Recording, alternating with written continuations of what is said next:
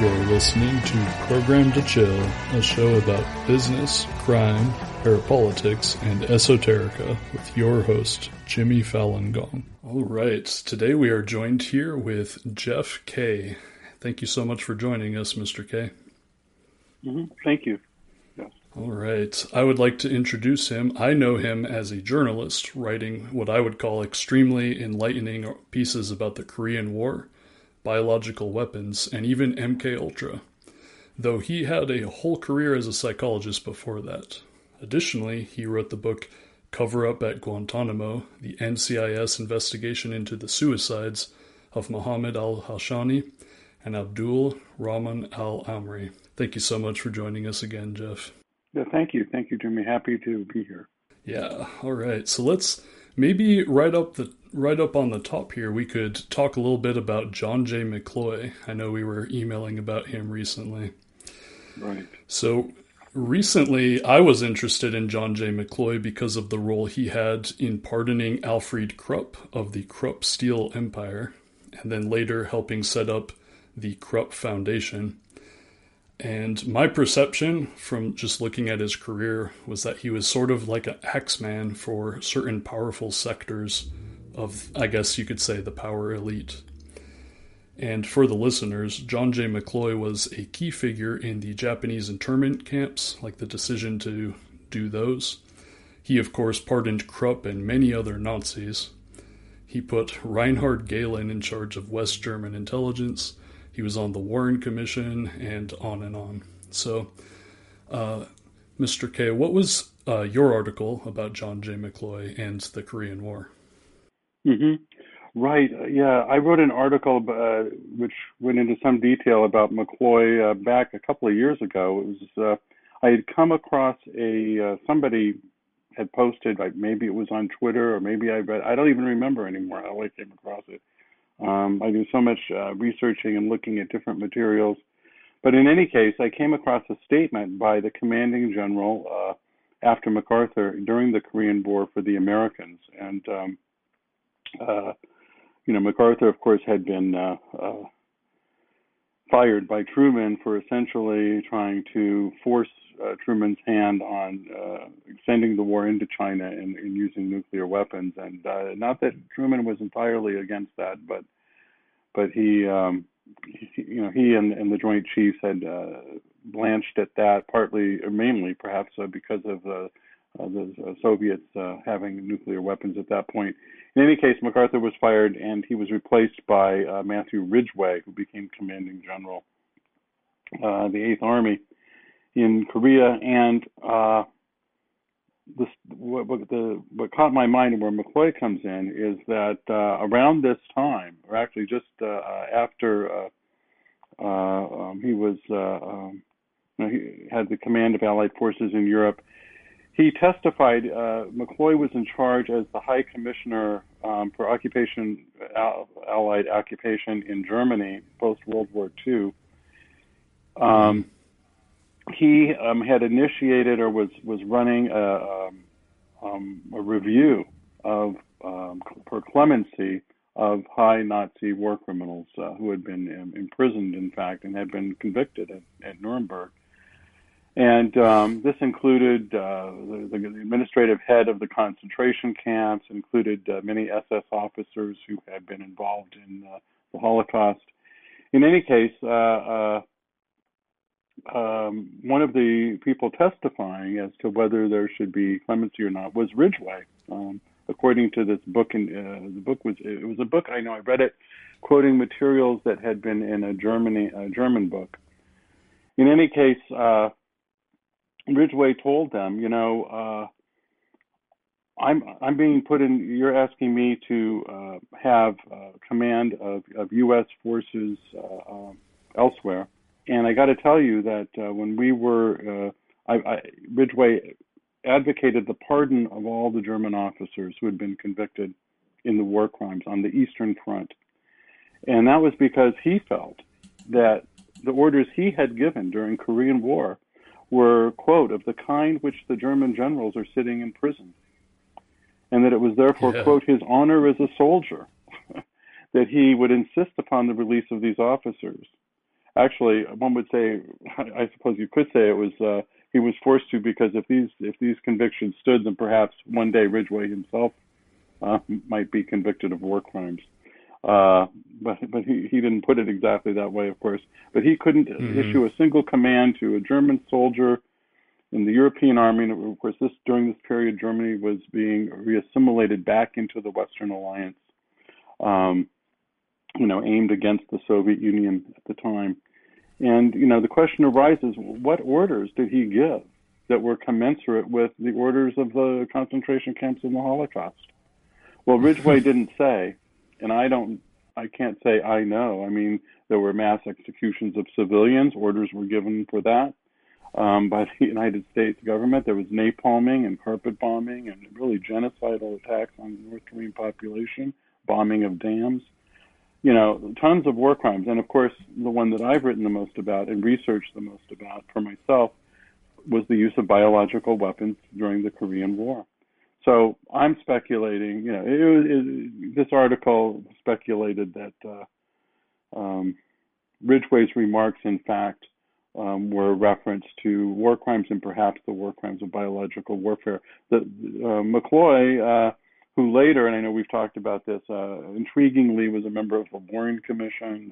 He was a big backer of the Vietnam War. I mean, this was a major establishment figure that very few people know about today. His hands are, you mentioned a few of the other things going back to the Japanese internment camps that the U.S. ran.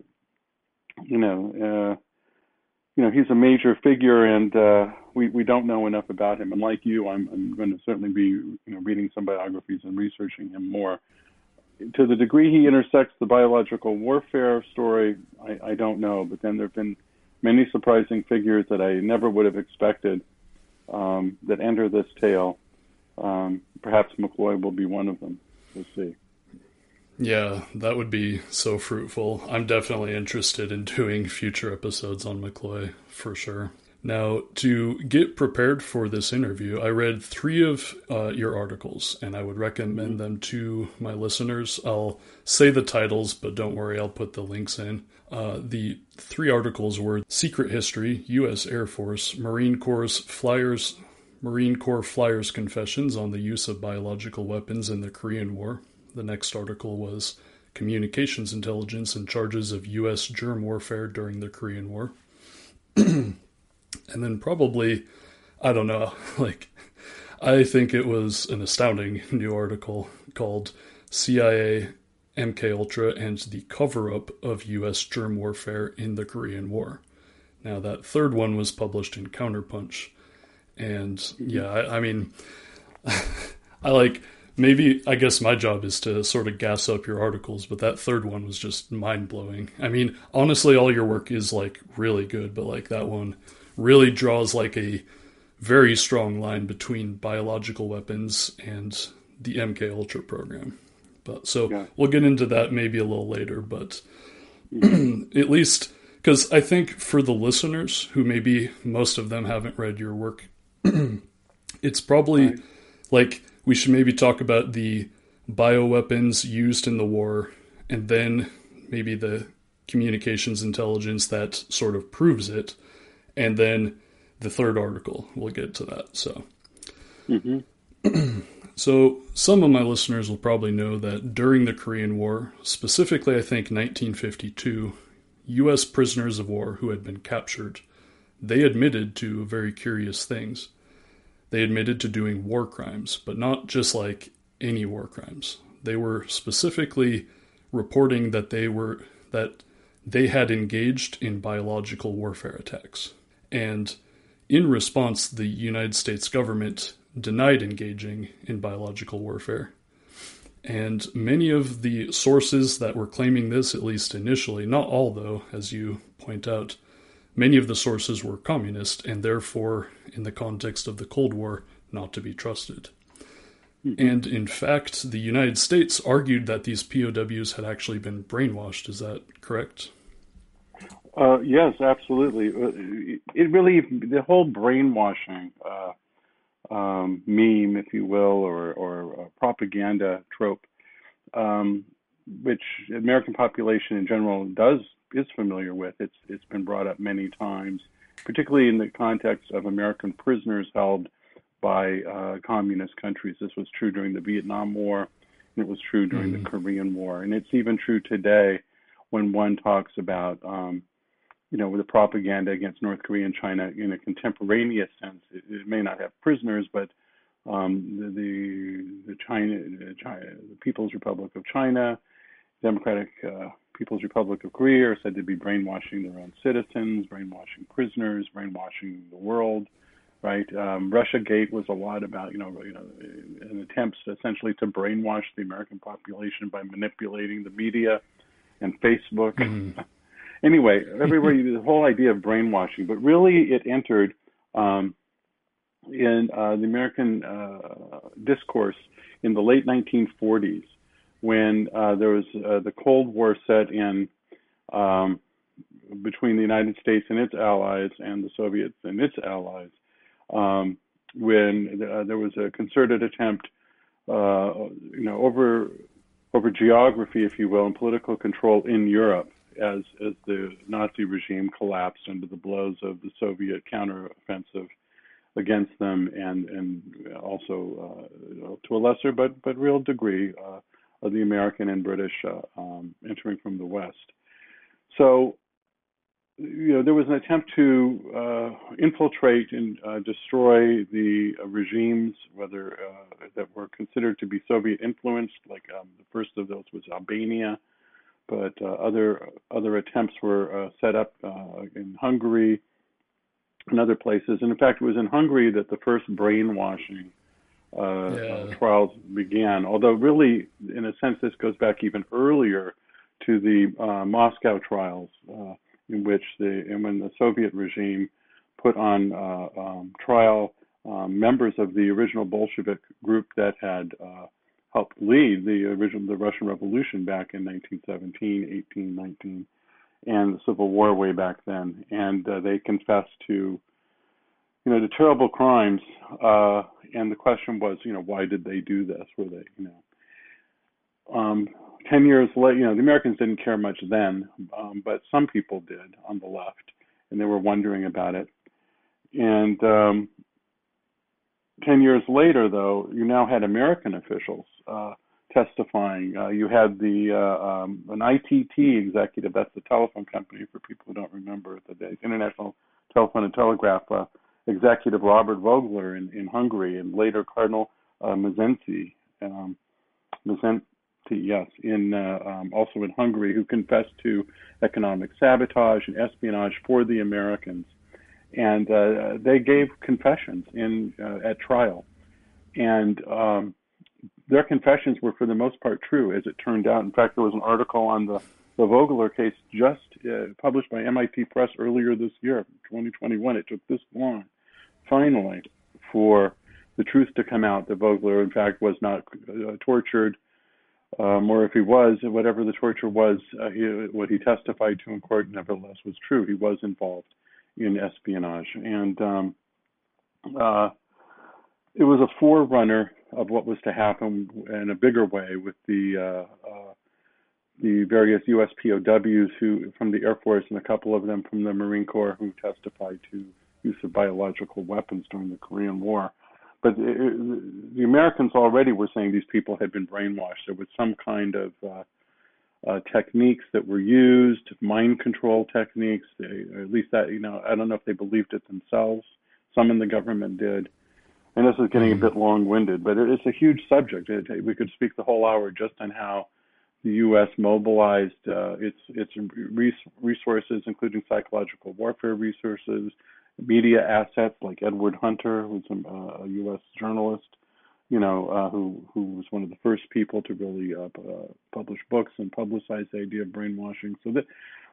So by the time the flyers are giving their public confessions, or they're being published, and or videos of their confessions are being transmitted in 1952, the whole idea of brainwashing has already begun. And in fact, I think one of the biggest revelations in my recent Counterpunch article is how over a year before there were any public confessions released by China or North Korea about U.S. use of biological weapons. The U.S. The U.S. Air Force and various, but it seems to me the CIA, Psychological Warfare Division, which was heavily CIA in the Air Force, were constructing a lab, what they themselves called a laboratory, to study false confessions that they knew were going to be given to U.S. POWs were going to give. Now, how did they know that? Right, and this was quite an extensive lab facility that was set up down in Maxwell Air Force Base. So they were preparing for some kind of evidence or confessions or statements that they believed the Chinese or the Koreans were going to get from their prisoners in relation to some kind of U.S. crimes. And of course, as we learn later, some of these people may have well known about or been involved in, who were setting up this laboratory, were involved in aspects of the biological warfare program themselves. So the whole thing's kind of mind-blowing. Anyway, that's a long-winded answer to your question. No, that's great stuff. I mean, I think you highlight sort of an interesting pattern wherein the accusations of brainwashing are leveled against people who, as it turns out, are confessing real crimes. Like that happened in Hungary, happened in Korea. And it happened, in my article, I think I go over the case of John Arnold, another Air Force guy who was captured at the very close of the Korean War, not around biological warfare particularly, but around espionage of the air resupply and reconnaissance.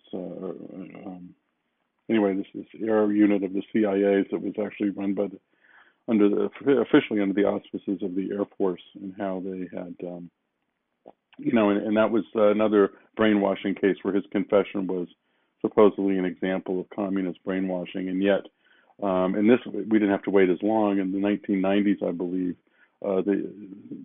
some of the American press did expose, in fact, that his unit had been involved in CIA espionage, and that what he confessed to was true. But that took, 50 years to come out, and then it was forgotten until I resurrected it. That's right. No, the work you do is so vital, but no. So for my listeners, basically the narrative that these pilots were brainwashed into making false confessions doesn't stand up in two ways. The first was basically the United States. Well, the narrative that the United States had to get into researching mind control to defend themselves, that doesn't hold up because the U.S. was studying brainwashing before the Korean War. Yeah. And second, they were in fact engaging in biological warfare. So on both counts, basically. Yes. The key documents on that, although I felt very convinced for a number of reasons, there was a very powerful circumstantial case that could be made. It's not where I started believing, by the way. I originally accepted because a number of organizations and people I respected, would just say, as a matter of fact, and I assumed they had looked into it, that the Chinese communists had used torture or coercion and had coerced false confessions, and that these false confessions were the techniques in which these false confessions were produced were the same kinds of techniques that later the United States and the CIA adopted as the enhanced interrogation techniques. This is the official story you'll read in the New York Times, for instance, and the U.S. media as a whole, and the congressional investigations that the U.S. adopted these old techniques of brainwashing and mind control, and utilized them to torture and get false confessions to start the Iraq War. So you'll hear people on the left saying this, right? Were false, the Iraq War was a false. So, and then they set up the idea that all torture torture only produces false confessions, which is not true. Torture is very problematic on many, many, many levels, and I'm strongly anti-torture, and I got involved in all of this because of my work with torture victims and my identification with their struggles and their pain, and the attempt, my attempt to research and expose as much of the U.S. torture program as I can. But I certainly was never going to forget that my very first patient is a psychologist, which you mentioned, as a clinical psychologist for 20 years, who had been a torture victim, was somebody who came to therapy because they were very powerfully guilt-ridden, because in fact they had given up the names of associates under torture, and presumably those people were either killed or imprisoned themselves. And it's disrespectful, is how I put it these days, to the victims of torture who in fact did speak under torture, to claim that torture only produces false confessions. It's a gaslighting of torture victims. It's a terrible thing to do. I can't believe that some of my colleagues continue to do this. That doesn't mean that torture is an effective mechanism of gaining information. For many reasons, it's not, that others have spoken to, and I could if you wish. But it doesn't mean that. So the question of whether or not the flyers were tortured, I think, is one we might get to. I don't know, but I'm willing to talk about, no problem. Yeah, well, that's a good question, because correct me if I'm wrong, but they weren't tortured, were they? I've looked. It's very difficult. I worked as an expert witness for United States immigration courts. I was hired by attorneys, not by the courts, but I was, accepted dozens of times as an expert witness in court on the issue of whether or not someone had been tortured or not. And I tell you, it takes a very in-depth study of individuals to ascertain whether or not an individual has been tortured or not, no matter what they say. I looked at there were various recantations of their torture confessions given by a half dozen or more of the U.S. flyers. There were 25 or so public confessions. There were 6 public on paper recantations, and I believe there were others that I know there were others that either later came in book format or were at the time reported in the press, and there are said to have been videos available to see if some of these, if not most of them, although I have not been able to ascertain where they are or see them. They're probably in the National Archives if they exist. But I was able to read them, and most of them, or half of them, there's only 6 published, but of the Confessing Flyers recantations, half of them seem fantastical and very unlikely in their assertions. The claims of the kinds of torture produced are just out of this world and beyond belief. But the others talk about forms of torture that today we would call psychological torture, or we do know is similar to the things we've seen in Guantanamo, elsewhere. And they're mainly just boiled down to things like isolation, long interrogations, like the 3rd degree, I guess you could call it, just hours and hours of being interrogated, some sleep deprivation, and the use of stress positions, in particular Mahurin and Schwabel, two highest ranking POWs who confessed, spoke later to that. And I consider that there were a range of different things that happened. Just being incarcerated in a POW camp is, by its very nature, coercive, or in a prison or a jail cell, right? It's just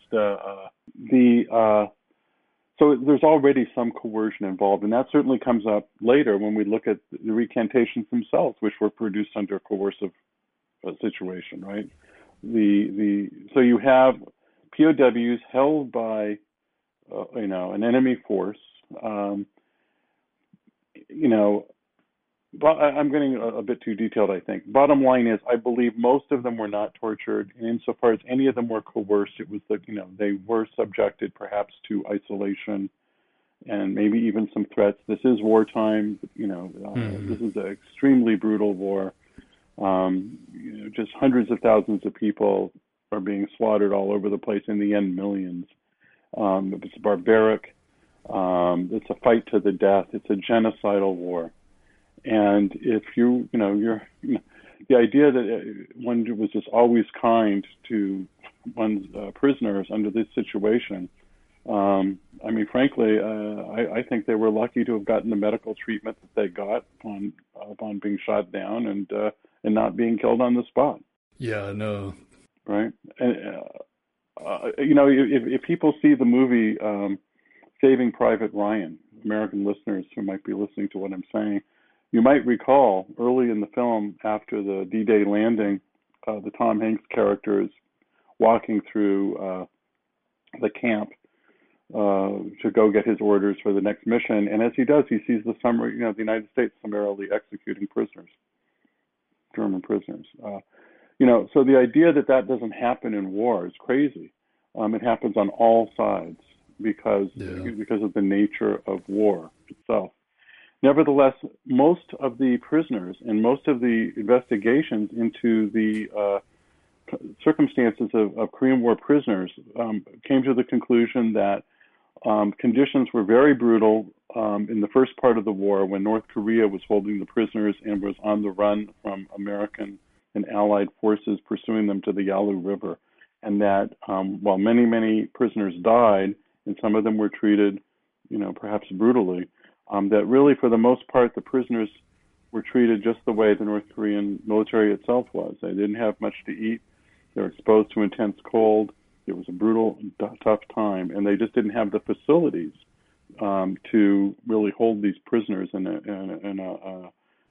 way that was helpful. But these weren't the people who confessed anyway. So that the first half of the war was like a running battle. I believe, wasn't it? Back and forth. Yes, insane. Back and forth, up and down the Korean Peninsula, for the first year of the war, until it began to settle down in mid-1951 into kind of a trench warfare, World War I almost, kind of. Tit for tat over, massive, throwing, waves of men on both sides into the slaughter just to get a hillside. Very difficult. And the U.S. controlled the air over most of the Korean Peninsula. So, of course, there was massive bombing going on, and so operations moved oftentimes to nighttime for the Koreans and the Chinese. Anyway, it's just unbelievably brutal, nightmarish war. One that still felt very powerfully on the Korean Peninsula and in China. I was going to ask, was there the understanding or like the belief by the U.S. troops that the Chinese were more fair or maybe more humane? Yes, under China, of course, they had China had a better infrastructure at that point to build camps for the prisoners. They had a different philosophy. They had been at war for a long time in civil war, and before that, the war against the Japanese in China.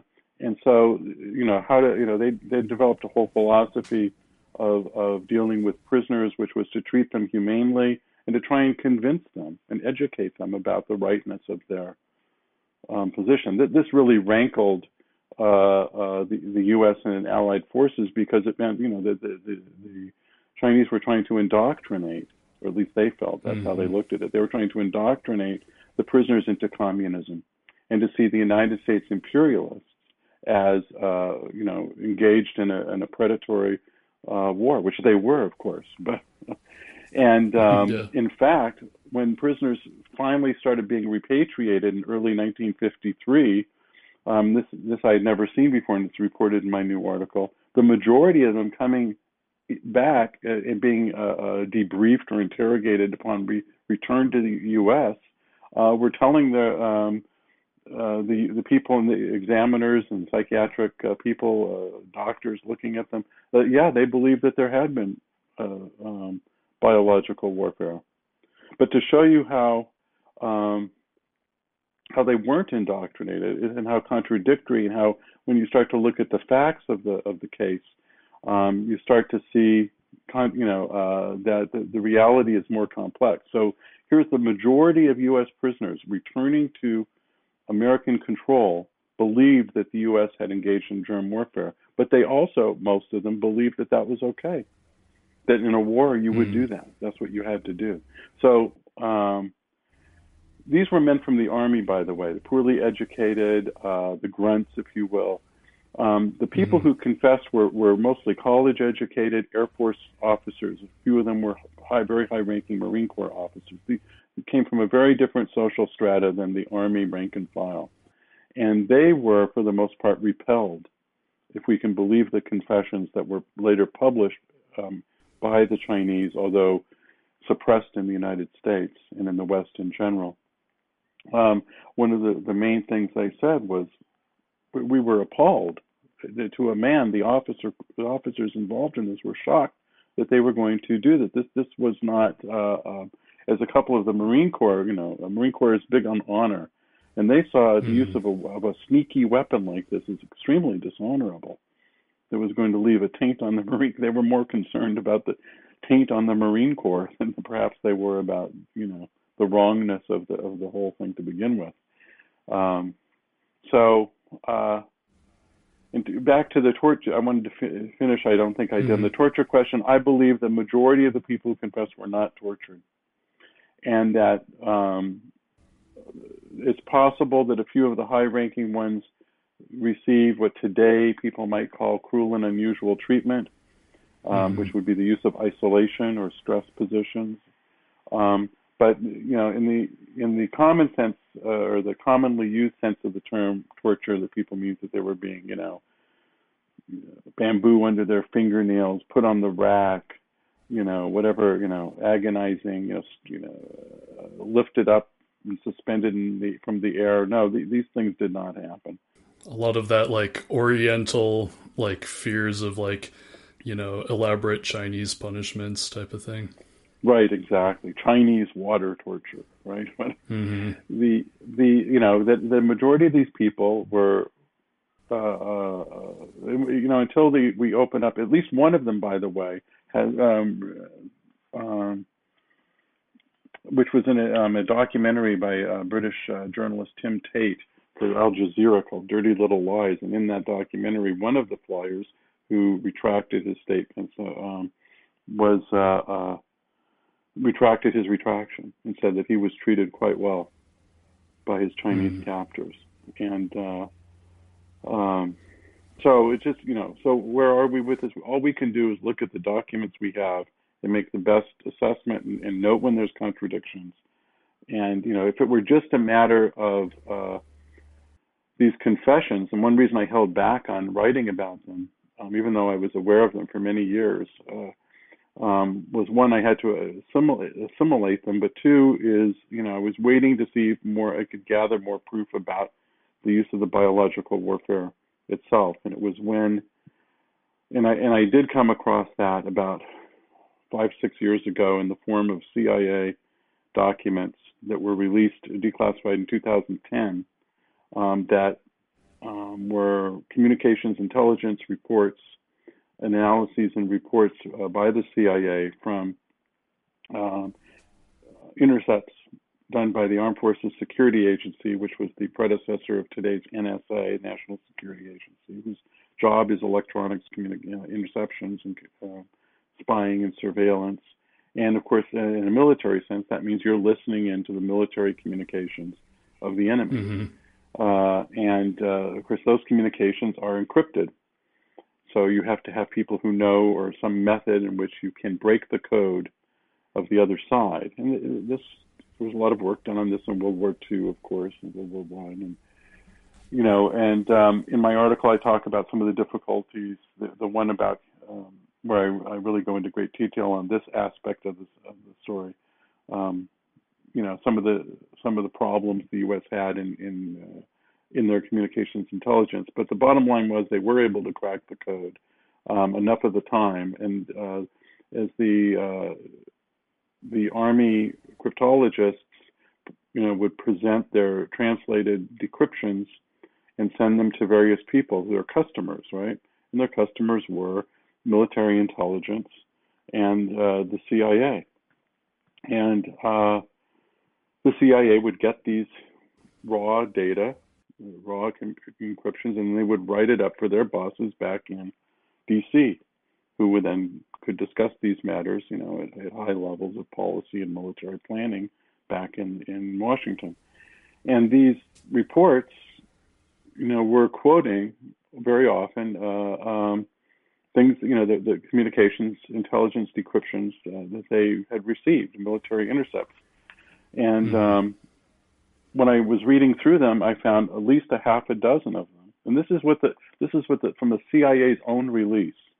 This wasn't even a FOIA request. They had decided on the 60th anniversary of the beginning of the Korean War to release, a big haul of the documents that they held classified, but it's not all of them. And so we're looking at a tranche of documents that was curated by the CIA. And by the way, they've changed. I'm sure they rue the day that they let some of these documents out, because the way it was originally released online was a very, again, I'll use the word curated, a very organized, curated presentation in their Freedom of Information Act reading room that nicely organized all the different components of their release by year and by the type of release it was. Today, it's just a mushmash. They got rid of all of that, and now their FOIA room is a nightmare of trying to find anything. So what you're saying is they learned their lesson, basically. I think they learned their lesson. But it was too late, because, although, it's too late on one hand, and on the other hand, they, I'm sure, hope that the silence, that their assets in the academic and media communities are going to be able to keep the lid on this. And so far they have. And let me say for the listeners as well. So a lot of the perception about what espionage is in the popular culture is that it's spies, double agents, triple agents. But the overwhelming majority of the real actionable intelligence that the intelligence community uses comes from basically communications intelligence, signals intelligence. Mm-hmm.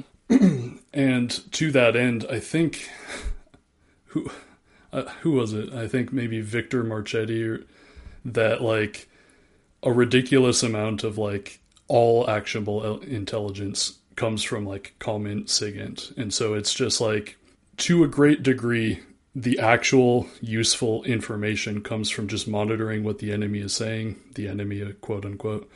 And in this case, the Comment, just like, they were intercepting these basically Chinese and North Korean communications during the war. And correct me if I'm wrong here, but like basically they were saying to each other, hey, there are biological attacks happening. Could you elaborate on that, I suppose? Yes. There would be, you would get one unit calling, radioing into headquarters. Please send us DDT. We were having these biological or bacteriologicals, how they usually refer to it. We're being flooded with, bacteria by weapons dropped with insects. We're paralyzed here. If we don't get, what would happen is, biological weapons are terror weapons. In many ways, you could consider them. Even if you don't know exactly what's going on with them, you can suspect something is happening. And the U.S. was throwing everything that they could think of, that they had at hand, at the Chinese and North Koreans, because their own biological weapons program was very technologically driven and had its own bureaucracy to work through, and it was just moving too slowly for the Americans, and they needed some kind of ad hoc or in lieu of the lack of other weapons, we needed something at hand, and they did have it at hand, and those were the weapons that and weaponry and theories of Shiro Ishii and Japan's Unit 731, who had in fact engaged in a massive biological warfare experimentation and very large scale field trials. I mean, I think it's almost beyond field trial the way the Japanese used it in China. That today we believe killed some hundreds of thousands of people with biological weapons during World War II. This is Japan's biological weapons forces, of which Unit 731 was the largest, but there was others.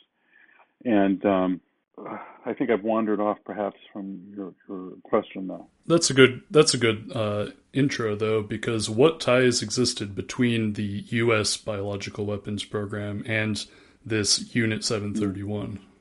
Mm-hmm. Well, that was, I have approached my research once I felt convinced that there was biological warfare, and particularly once I had read the communications intelligence files that would literally say, hi, this is, some railroad protection unit in North Korea is radioing, headquarters, that we just were attacked by bacteriological warfare. They're radioing back, we've got to get vaccines there. We've got to, we're going to send people to, to examine. In fact, in some cases, they sent people to examine. They found that the attack wasn't a biological attack, right? So, it's complex. It wasn't as simple as you might think. But they, anyway, the United States, kept secret for decades the fact that at the end of World War II, what had happened was, the Soviet Union invaded in August of 1945, invaded Manchuria or northern China, where there was still a major Japanese military presence, and overran them and was able to capture some of the Japanese military hierarchy, including some of the members who had been associated with Unit 731, the biological warfare program, or at least the military leaders who would, worked in conjunction with the biological warfare unit. And the Americans, the Ishii, Shiro Ishii, who was the head of Unit 731, and others had fled, just tried to destroy what they could of their weapons facilities and biolabs, and they escaped via Korea down into back to Japan, where the Americans, in particular the Counterintelligence Corps, tracked them down and interviewed them, and people from Fort Detrick were sent to further debrief these biological warfare scientists and military men and see what they could do to get use of their specialized knowledge, which the U.S. didn't have, because as bad as the Americans might have been, at least at that time, they were not in any large-scale fashion experimenting upon human beings the way that the Japanese biological researchers had, who had used vivisection for your listeners. In other words, they would dissect people while they were still alive to examine the disease process in what they felt was the most naturalistic way, which is to see it right in front of them without the use of other medications, without, at various stages as the disease progressed. Anyway, pretty horrible stuff. Now, correct me if I'm wrong, but unlike with something like Operation Paperclip, which was where, for my listeners, the U.S. was bringing the Nazis to the United States. Correct me if I'm wrong, but it was mainly more like with Unit 731, they wanted the data, but they didn't necessarily bring those scientists from Japan. Is that correct? As far as we know.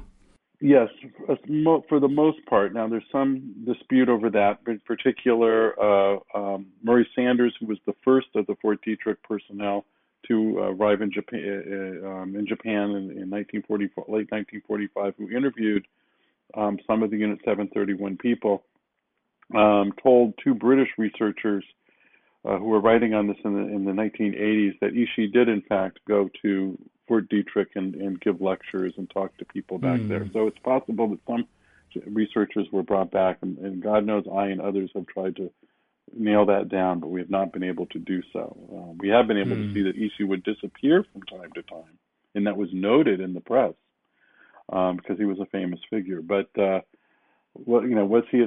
But for the most part, yeah, they wanted the data, which was in the form of books and medical materials, clinical examinations of people who they were experimenting on. I'm sure that there were some kind of written reports on the field tests they did. I believe Ishi himself helped supervise some hundreds of page summary of the work they did that was handed over to the Americans.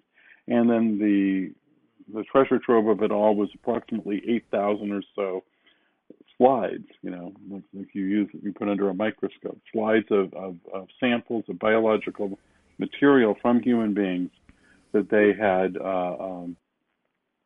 saved and rescued, and those were handed over as well to the Americans. Fort Detrick people, yes. Let me ask you a question, because I know it might be, I don't want to sound flippant, but like, how like with basically like torture, there's this idea that it doesn't work and it doesn't seem to necessarily be founded in the evidence. I've heard that, whether you talk about vivisection or live human testing or these things, especially more maybe with the Nazis, there's the idea that like this was bad science. And do you get any indication that the research was valuable? Yeah, well, I cannot, I'm not a biologist, so I can't, as I said, or a bacteriologist or a virologist. But according to those who were looking at the materials then, they found it to be very valuable. And in particular, two researchers who worked, one for the Pentagon's Research and Development Board, which was the highest ranking level of the highest ranking unit that the military had, that was trying to come up with ways to assess what weapon systems should be funded going forward and researched and implemented. And then also, of course, the Army Chemical Board, Chemical Corps, Army Chemical Corps, which was in charge of the U.S. chemical and biological and warfare programs, which bled into each other in many different ways.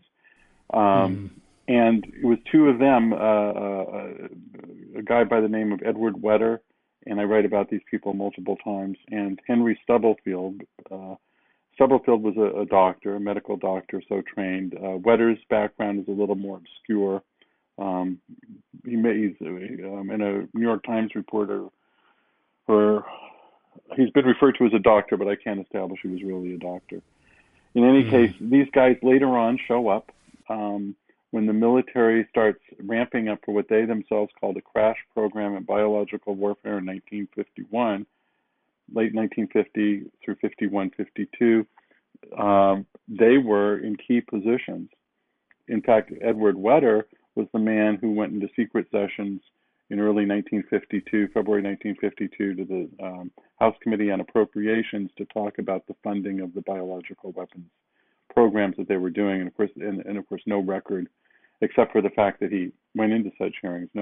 No record of those hearings has ever been produced. It may still exist somewhere in Congress, but Congress is not subject to Freedom of Information Act, which a lot of people don't realize, and as a result, there's no way to get that material unless it was held by another agency. But that's no one's come up with it anyway thus far. But the point is that these people who were identified by a journalist by the name of John Powell, who had been in China during the period of both the Unit 731, but also during the period of the biological warfare in Korea, and was the editor and publisher of the China Monthly Review, which was an English language journal out of China. And in fact, founded by his father, who himself had been tortured by the Japanese, and in fact testified at the war crimes trial in Tokyo after the war. But Powell was and his wife and another co-worker were arrested soon after they came back to the United States and charged with sedition for publishing on the question of the biological warfare charges, including publishing some of the confessions of some of the flyers.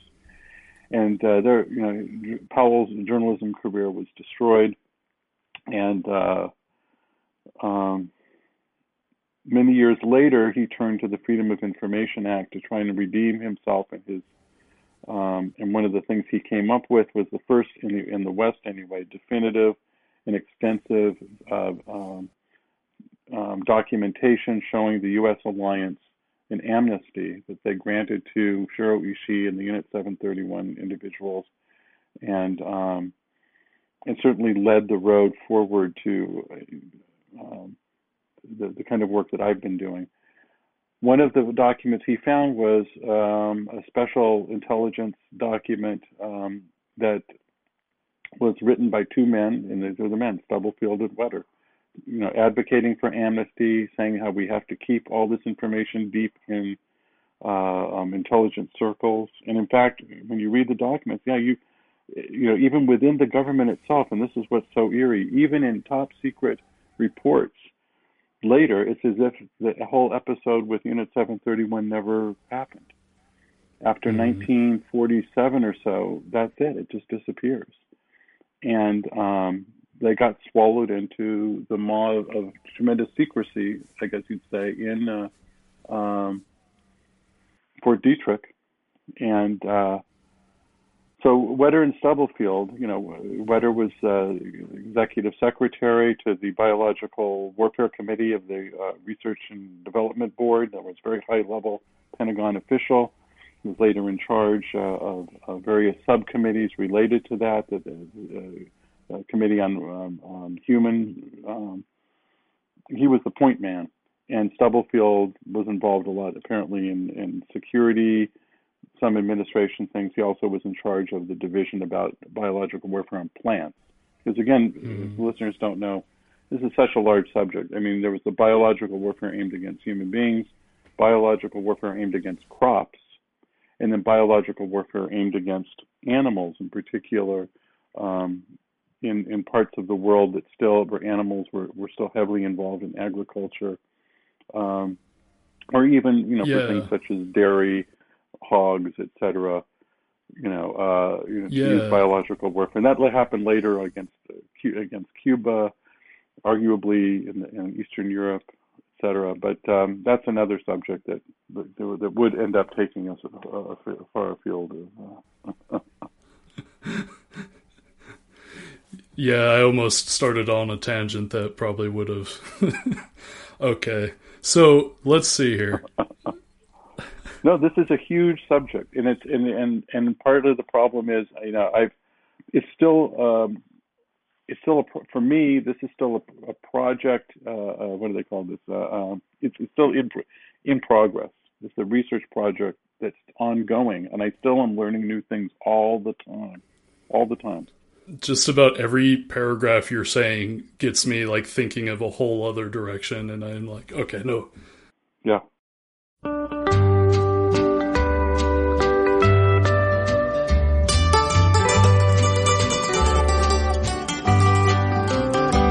She just got an unfinished diary that she once gave her darling son.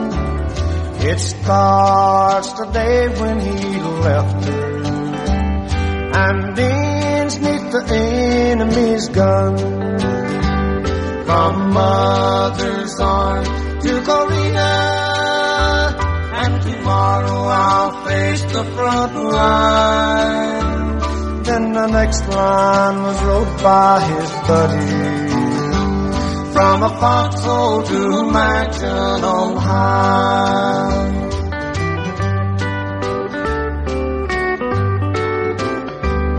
Last night I saw Mother kneeling by the old hearthstone to pray. In my dream I thought I was with her, and that's all my darling could say.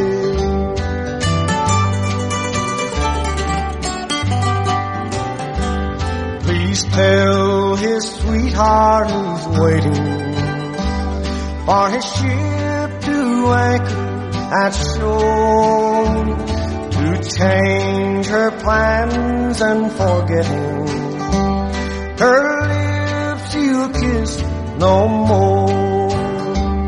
From mother's arms to Korea, and tomorrow I'll face the front line. Then the next line was wrote by his buddy, from a foxhole to a mansion on high.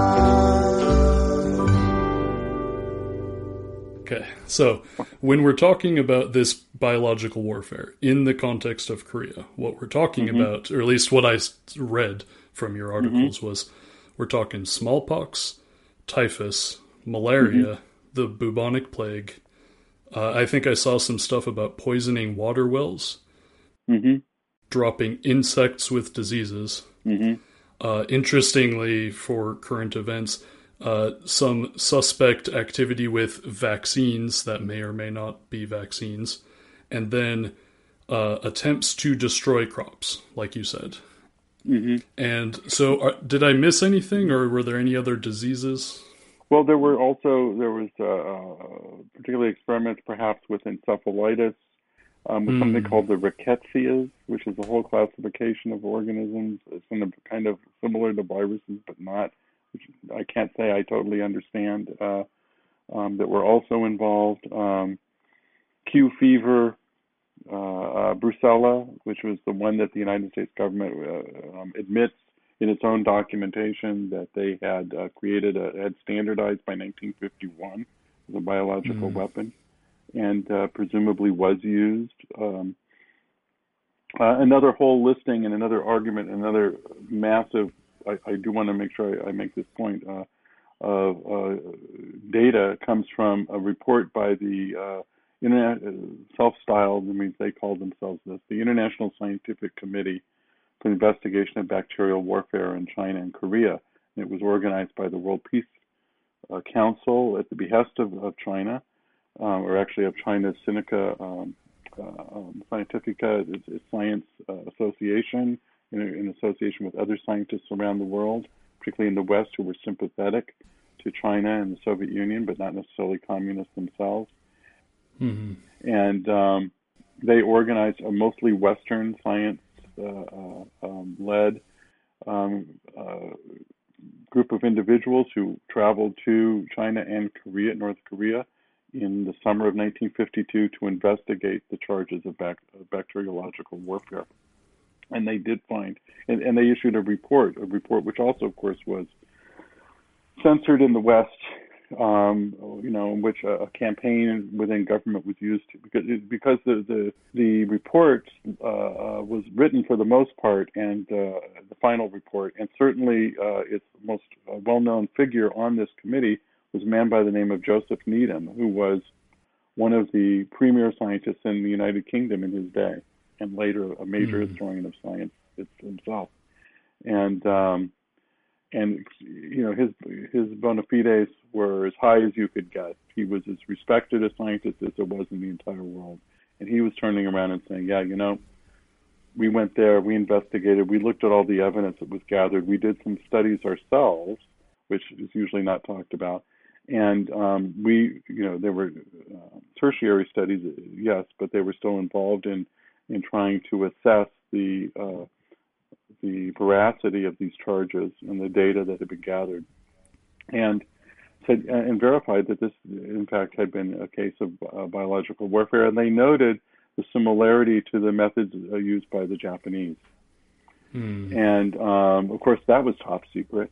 So here's a report. It was another. If the confessions, as I say, were kind of like the propaganda version of incendiary bombs, the Needham report, as it came to be called in the press, or the ISC report, was kind of like a nuclear weapon, because it dropped in and it had hundreds of pages of documentation. They looked at everything they could possibly look at, and they had a lot of testimony from victims and people who had and families of victims, something you almost never hear from in the other reports.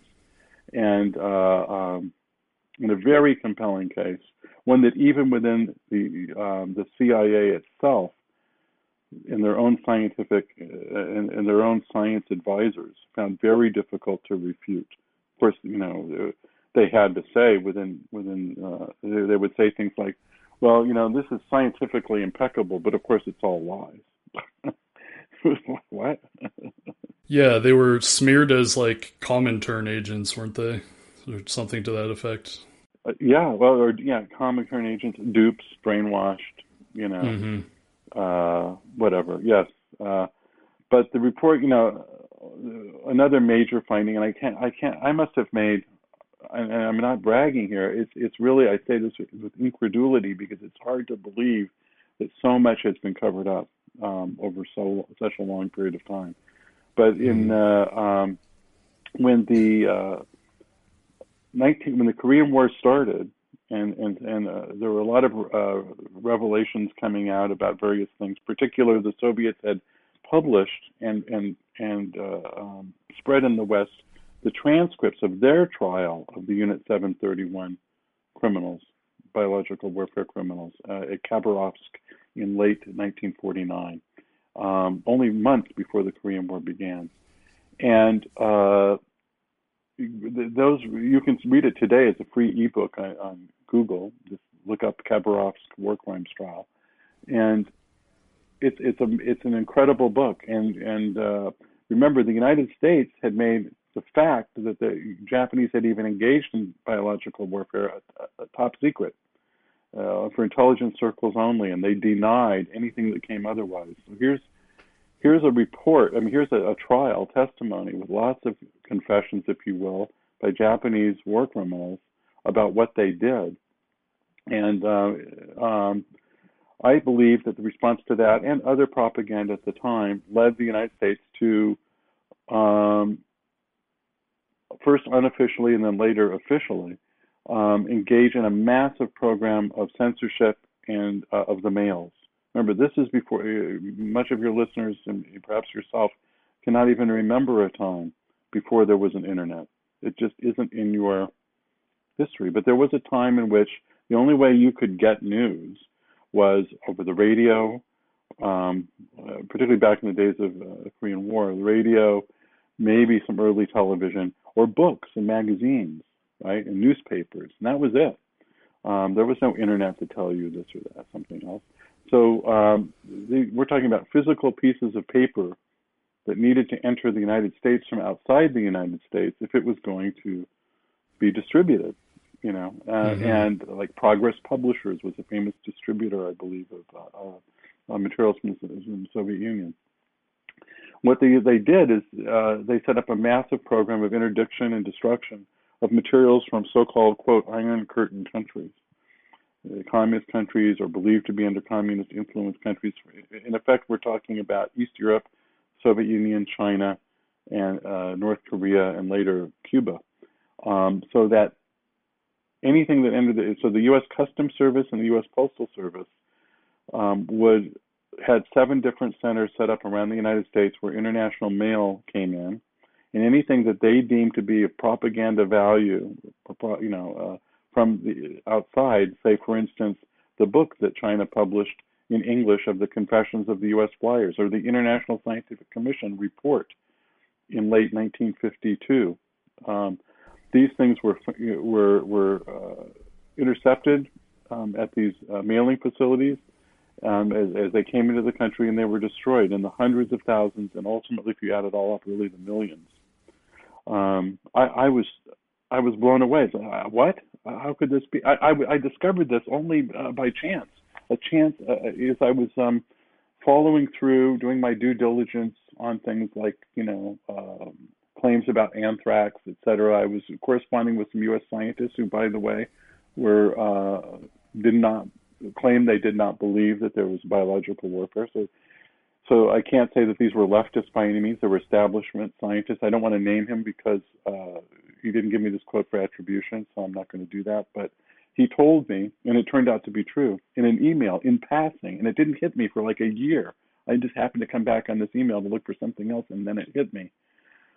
He said, well, Jeff, our archives aren't very good because for a long time things were destroyed. Then he went on.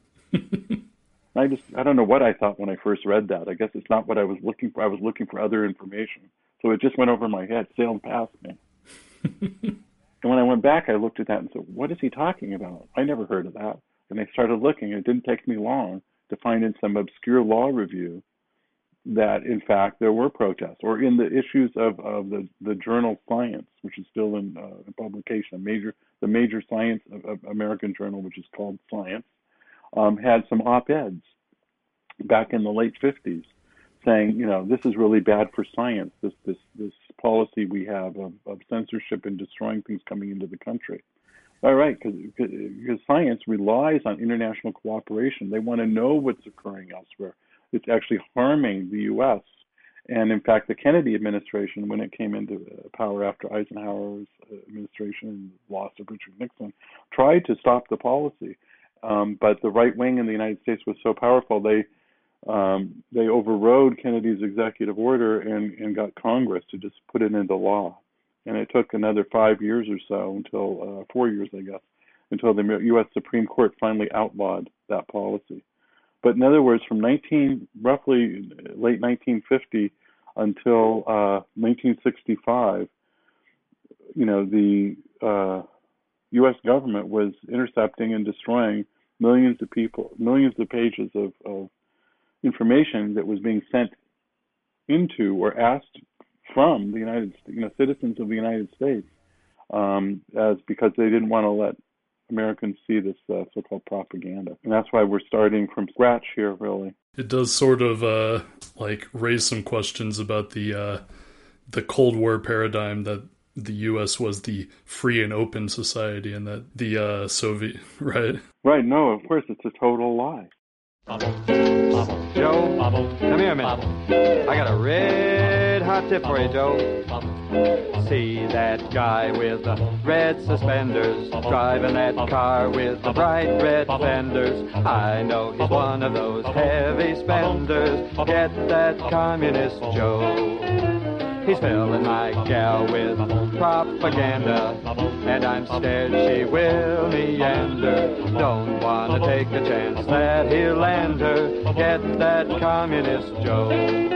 He's the most revolting character, and the fellas hate him so. But with the girls, this character is a comrade Romeo. Since my love he's sabotaging, and the law he has been dodging. Give him what he deserves, jailhouse lodging. Get that communist Joe. Get that old Joe.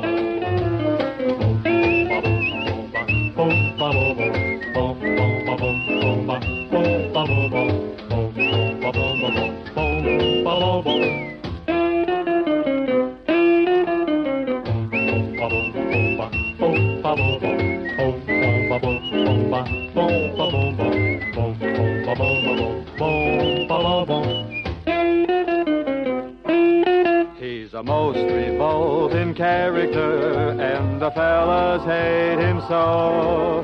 But with the girls, his character is a comrade Romeo. Since my love he's sabotaging, and the law he has been dodging. Give him what he deserves, jailhouse lodging. Get that communist Joe. Get that communist Joe. Get that communist Joe. Yeah, so to wrap up the biological warfare aspect, I really liked that quote that you cited. No one comes out of the biological warfare program smelling like a rose. Yeah. Like, geez. That was in a secret, formerly top secret history of the United States Air Force involvement in the biological warfare program of the United States military. And we don't know who actually made that statement. It was even within the context of the report, the woman who wrote it, Dorothy Miller, was the Air Force historian, did not give the name of that individual. But they were responding to, well, I would like to believe that they were responding in part to the nefarious doings in which they were using biological warfare weaponry derived from Japan's Unit 731 in large part, maybe not totally, but in large part from Unit 731 during the Korean War. But also there were other things going on in terms of conflicts between different components of the U.S. government, between the CIA and the Joint Chiefs of Staff, between the Air Force and the Army, particularly the Army Chemical Corps and the Air Research and Defense Command, and the people at Wright-Patterson. In other words, in the different military components, like the Air Force, there were people who had their own agenda about what they should be doing about, say, biological warfare. And then in the Army Chemical Corps was a different group of people. And they might agree that we should have it, but who's in charge, right? Yeah. Whose ideas are going to get the funding? Whose careers are going to get the juice? And so there was a lot of jockeying around, a lot of things promised that didn't come through, a lot of corruption, I would imagine, as well. And but I think the whole idea, and the reason it haunts you, is this whole idea that no one comes out of this program smelling like a rose, is because biological warfare stinks. It is rightly seen as something horrific, and it is. And all one has to do is look at the world today with even the slightest suspicion that, for instance, the COVID-19 pandemic is related to biological warfare, has driven people into a tizzy. Yeah. And of course, people are ready to believe that. And I can think of reasons to believe it, and I can think of reasons to disbelieve it. But anyway, we can see how these things grab a hold of of people involved. It's horrific to think that it's really the turning of nature, and it's not surprising in some ways to lead into the third article you mentioned, the one on CIA and MK Ultra and the cover-up, that the same people who were going to be involved in promoting biological warfare were also involved, or at least some of the leading members were involved in the CIA's mind control programs, which were heavily interpenetrated by the military at the time. They were working together. They were, in many cases, the same people. That's what's kind of so shocking. Yeah, that's what really blew me away. Yeah. Right. And that's why this is the cover. I mean, the same people, to get to the chase, who were involved in, or were some of the people involved in organizing and the U.S. biological warfare campaign, particularly those around the Air Force, but not just the Air Force. Anyway, they were later the ones who were going to be put in charge of debunking the confessions of the Air Force flyers, which in those days was the main thing you had. They had two things. There was the Joseph Needham's ISC report, and then there were the confessions of the Air Force flyers. All of that kind of came out in a big way in autumn of 1950. The ISC report was the September 1952, and then in November 1953, the bulk of the flyers' confessions were published. And there had been earlier ones, although those had come out as early as May of 1952, but the bulk of them came out towards the end of 1953. Well, let me ask you this. So I think I saw in one of your articles, you wrote, the State Department argued for a strong counteroffensive to expose the big lie, quote unquote, of the communist biological warfare charges, and thus undermine communist credibility on a broad front. And then my question to you is, do you think that the narrative that the prisoners of war were brainwashed into confessing is that strong counteroffensive they're referring to? Yes, I believe that is the major one. Yes, there was also the attempt to throw the scientific credentials of the people involved in the ISC report into some disrepute, and so they had two things they needed to do. To go back to that, they needed prongs.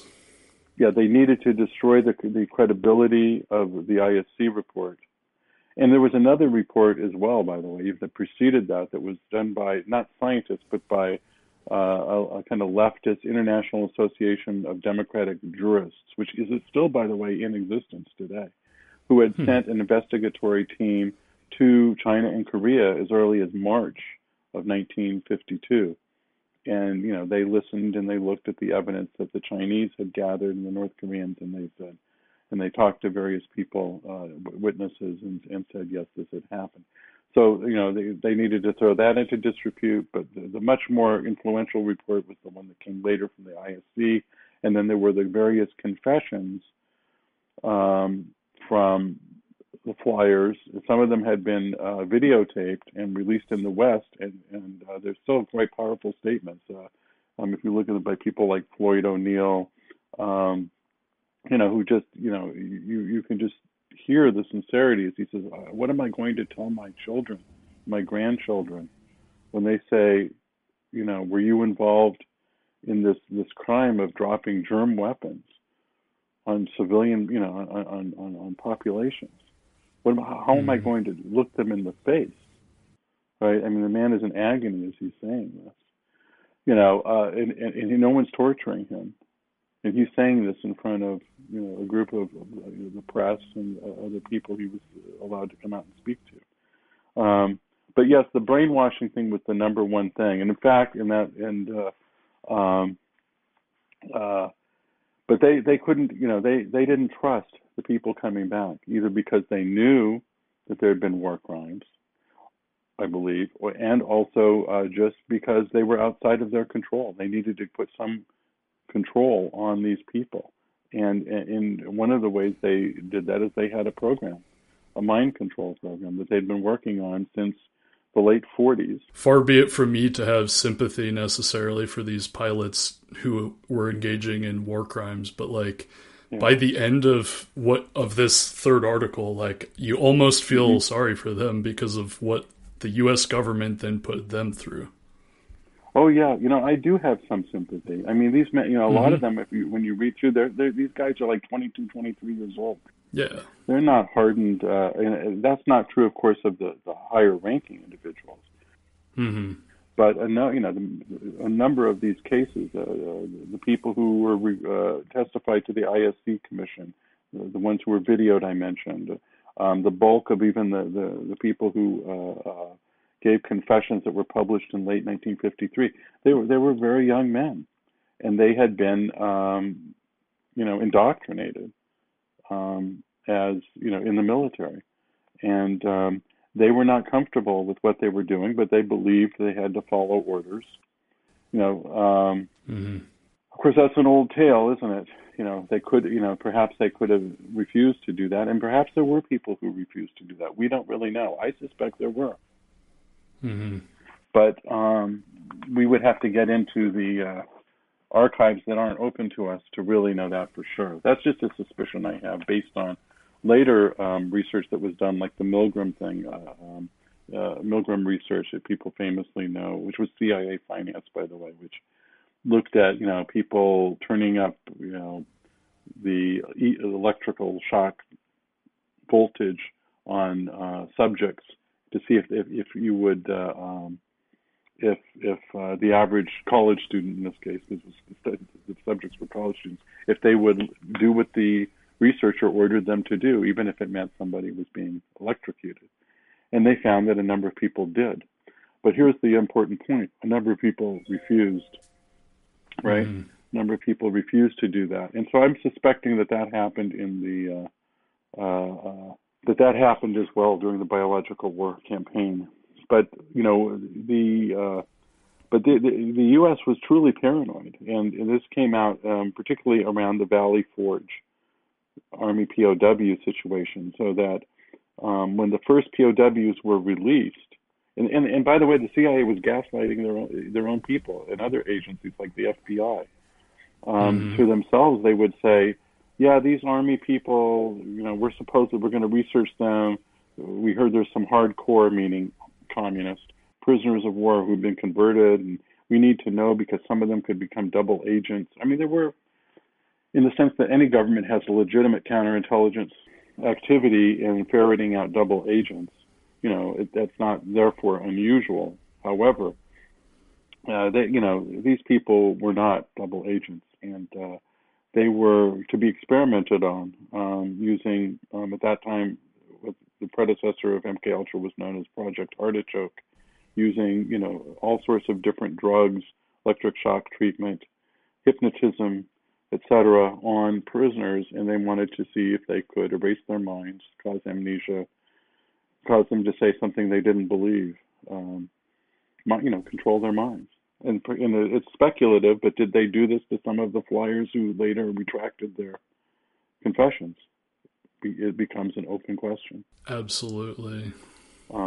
However, I will say that the parsimonious answer to that is we don't know, but what we do know is that they were threatened, as I go into in the article, they were threatened with prosecution for treason, court-martial and prosecution for treason if they didn't retract what they said. They were warned that no matter what they said could be used against them in court, where they would be, they were believed to have given aid and comfort to the enemy by their confessions.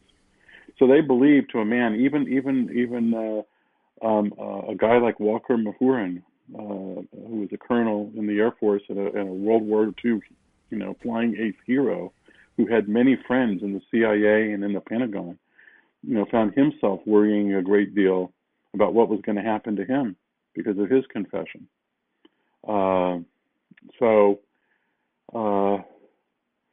Anyway, the links the article is very dense reading that you bring up, and there's a lot in it. So perhaps I should turn it back to you so you can tell me some of the questions you have about it, though.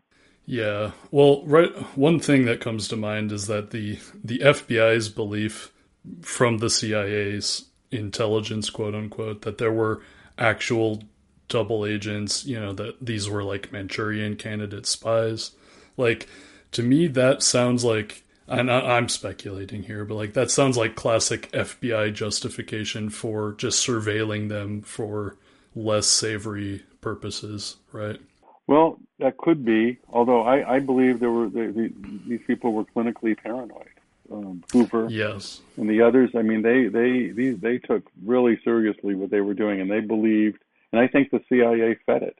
The CIA, So in the article I mentioned, and I've since found another place where this was occurring, but the CIA was telling certain components of government, like the FBI, these guys had been brainwashed, they'd been won over, they'd been indoctrinated into communism. And in fact, they told the FBI, which was astounding because it was such a lie, that the newly won over communists in the American military were running the POW camps, which was just insane. I mean, how they came up with this.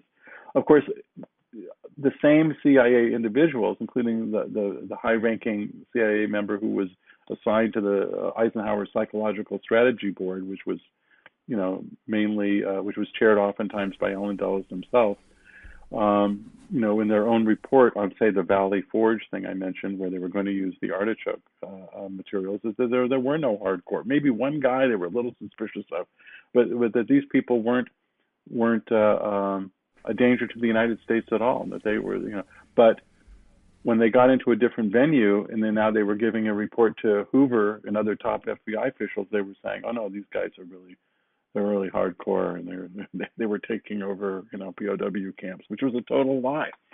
I'm not so sure Hoover believed them. Hoover didn't really trust the CIA per se, and it's certainly interesting stuff. But I'm not going to spend my time trying to find out to what degree J. Edgar Hoover was a good guy and bad guy on this or that. I mean, all I'll do is note that he was suspicious of the CIA, and probably for good reason, because the CIA was gaslighting him and other people all the time. And of course, he didn't like that the CIA had encroached on his turf, particularly in Latin America. But yeah, and he didn't like biological warfare, Hoover, by the way. Apparently, I'm reading in it, he didn't like it. He didn't like the MK Ultra stuff. I mean, it's not that they didn't believe in brutality and they didn't believe in hypnotism, whatever, but in general, that wasn't how they operated. A lot more classic police actions with the FBI. Yeah. Yes, much more classic cops. Right. Mm-hmm. Not that there's not a lot of evil things that stem from that as well, but it just wasn't their cup of tea, shall we say? Yeah. Now, okay, so these POWs, they were subjected to experimental drugs. You said speedballs, hypnosis, yeah. Right. and then separate from, then they were interrogated by the Army's Counterintelligence Corps. And separate from that, you cited some, kind of unusual experiences they had afterwards. Like, I think you said one got into a unusual car accident. We don't have. I'm laying out what I have, and I have partial. I have this and that, and I tried to put it together as comprehensively as I could.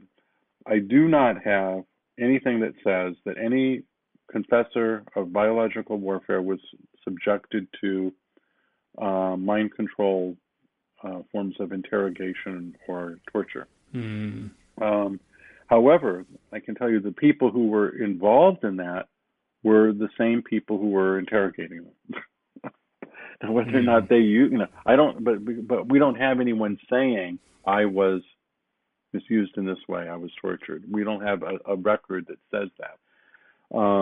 We do have, what we have are, a certain subsection of POWs who were returned, who were definitely the subject of an experiment at Valley Forge Army Hospital in Pennsylvania. And they were, as you said, subjected to experimental drugs. When I say speedballs, it was they were using barbiturates, so-called truth drugs, and also giving them. So that was the downer, if you will. And then they were also giving them Benzedrine or methamphetamine. Was popular among the CIA at that moment, and then hypnotizing them while they were being jazzed up, juiced down, drugged. And the experimental drugs, we don't even know what all those drugs were. And they were exposed. Their first experiment in spring of 1953 kind of got blown because word got out that some kind of weird psychiatric things were taking place. And the Surgeon General, who the CIA was briefing about this, and who had worked with the CIA in other ways, apparently balked at one of the experimental drugs, and they had to kind of tone it down, or at least stop at that moment. But later reports show that they went back anyway and interrogated these people, the artichoke people. And it seems hard to believe that they didn't, in fact, then use their techniques. Why use this special artichoke group if they're not going to be using the artichoke techniques? Now, Walker Mahurin, again, was a very high-ranking POW. He's the only one that was mentioned in the comment documents. Interestingly enough, his name surfaces. So the CIA was certainly alert to the idea that Walker Mahurin had been captured. Which is, of course, of some interest because Walker Mahurin, in his autobiography, written, I believe, in the late 50s, called Honest John, mentions that he was friends with, a guy who was in the CIA, a guy by the name of Joseph Bryan III.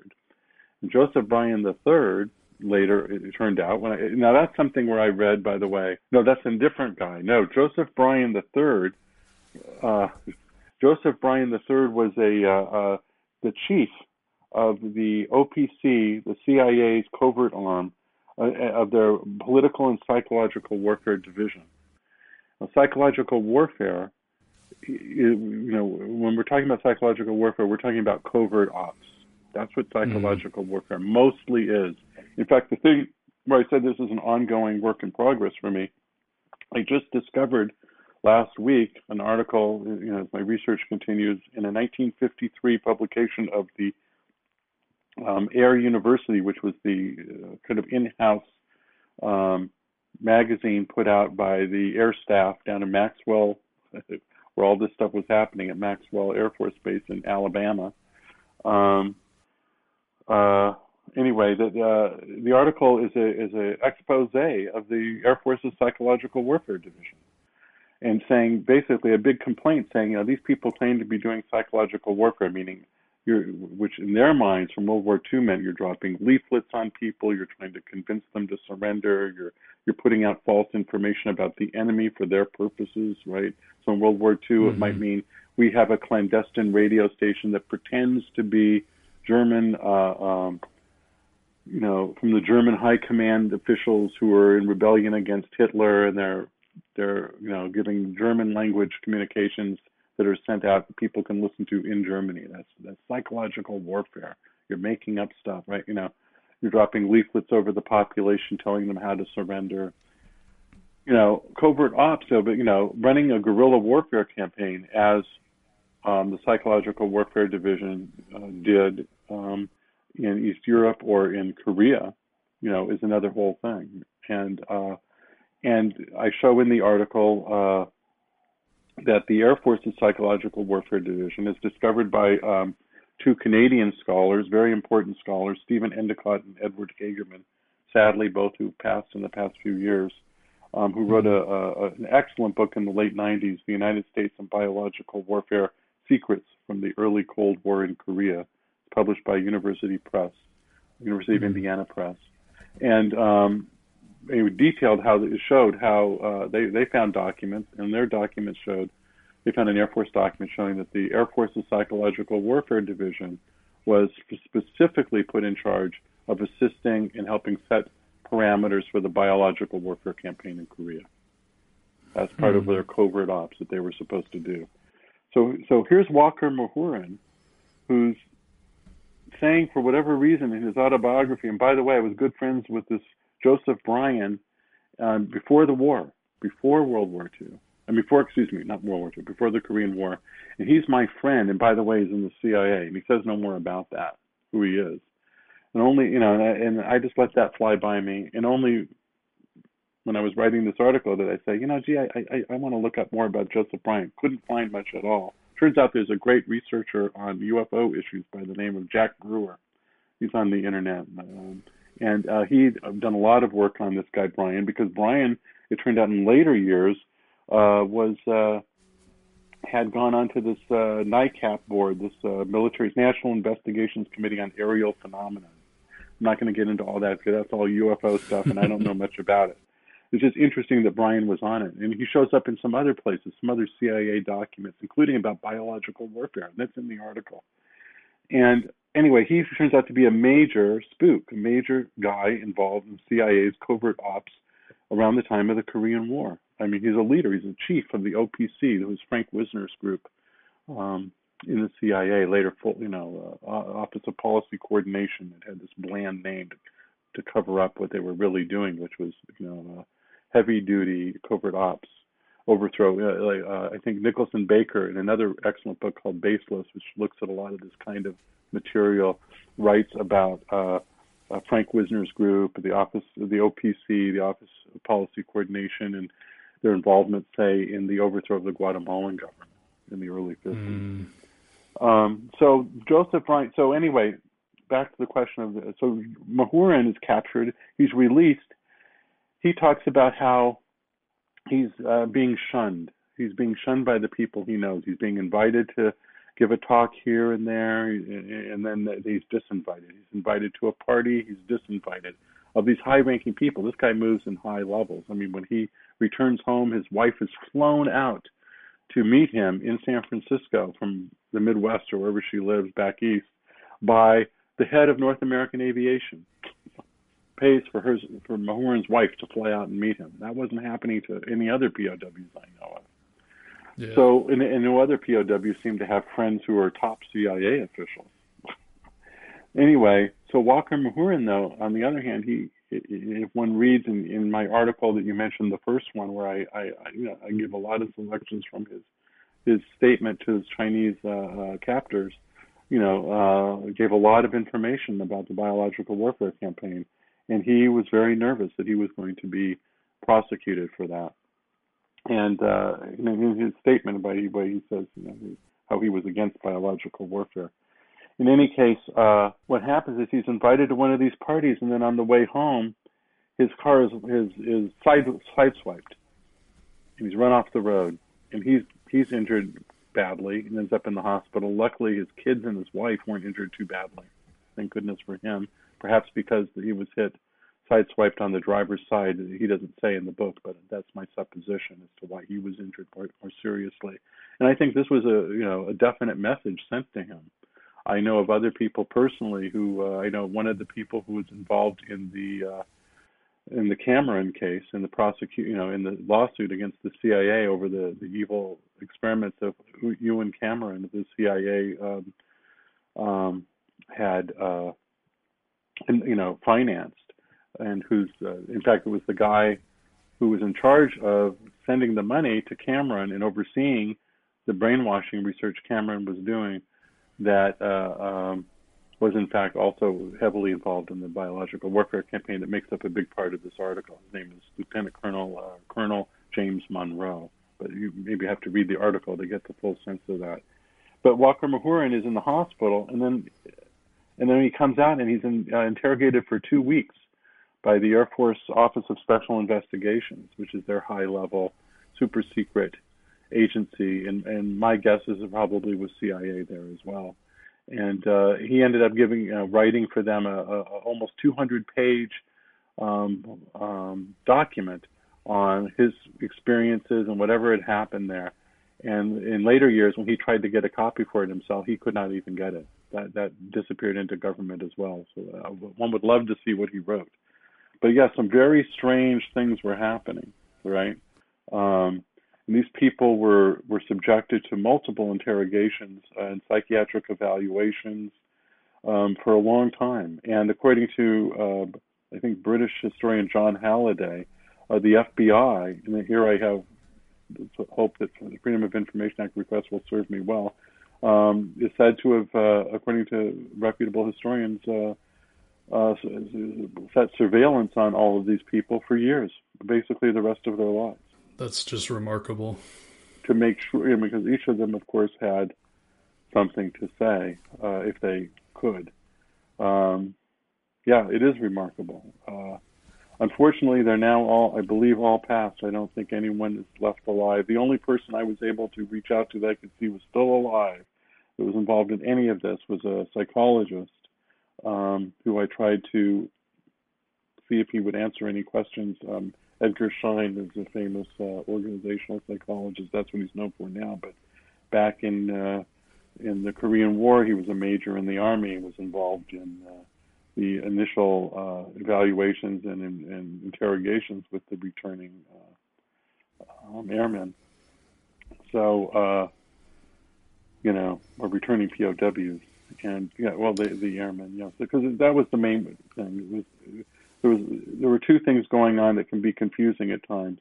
One was the general sense of unease because about the POWs, because many of them had, from the U.S. military standpoint, collaborated with the enemy. They had signed peace petitions. They had given interviews. They had radio messages about the good treatment they were getting. They had signed petitions against the war. They were not, as a group of POWs, they had given a lot of said a lot of things against the U.S. war effort, and had been used in a propagandistic way.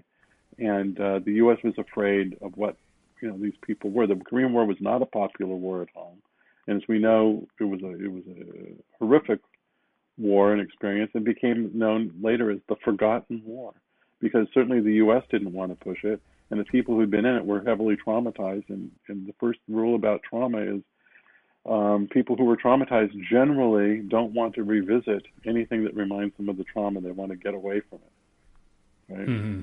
And so, anyway, Schein didn't answer me, and all I can do is keep pursuing this as I have been, and hopefully I will find even more material. But I believe that I've led the way so that we have today an understanding of the general outlines of what occurred. I don't know the full scale, like all the different, you asked before, I don't know all for a fact all of the different weapons that were used.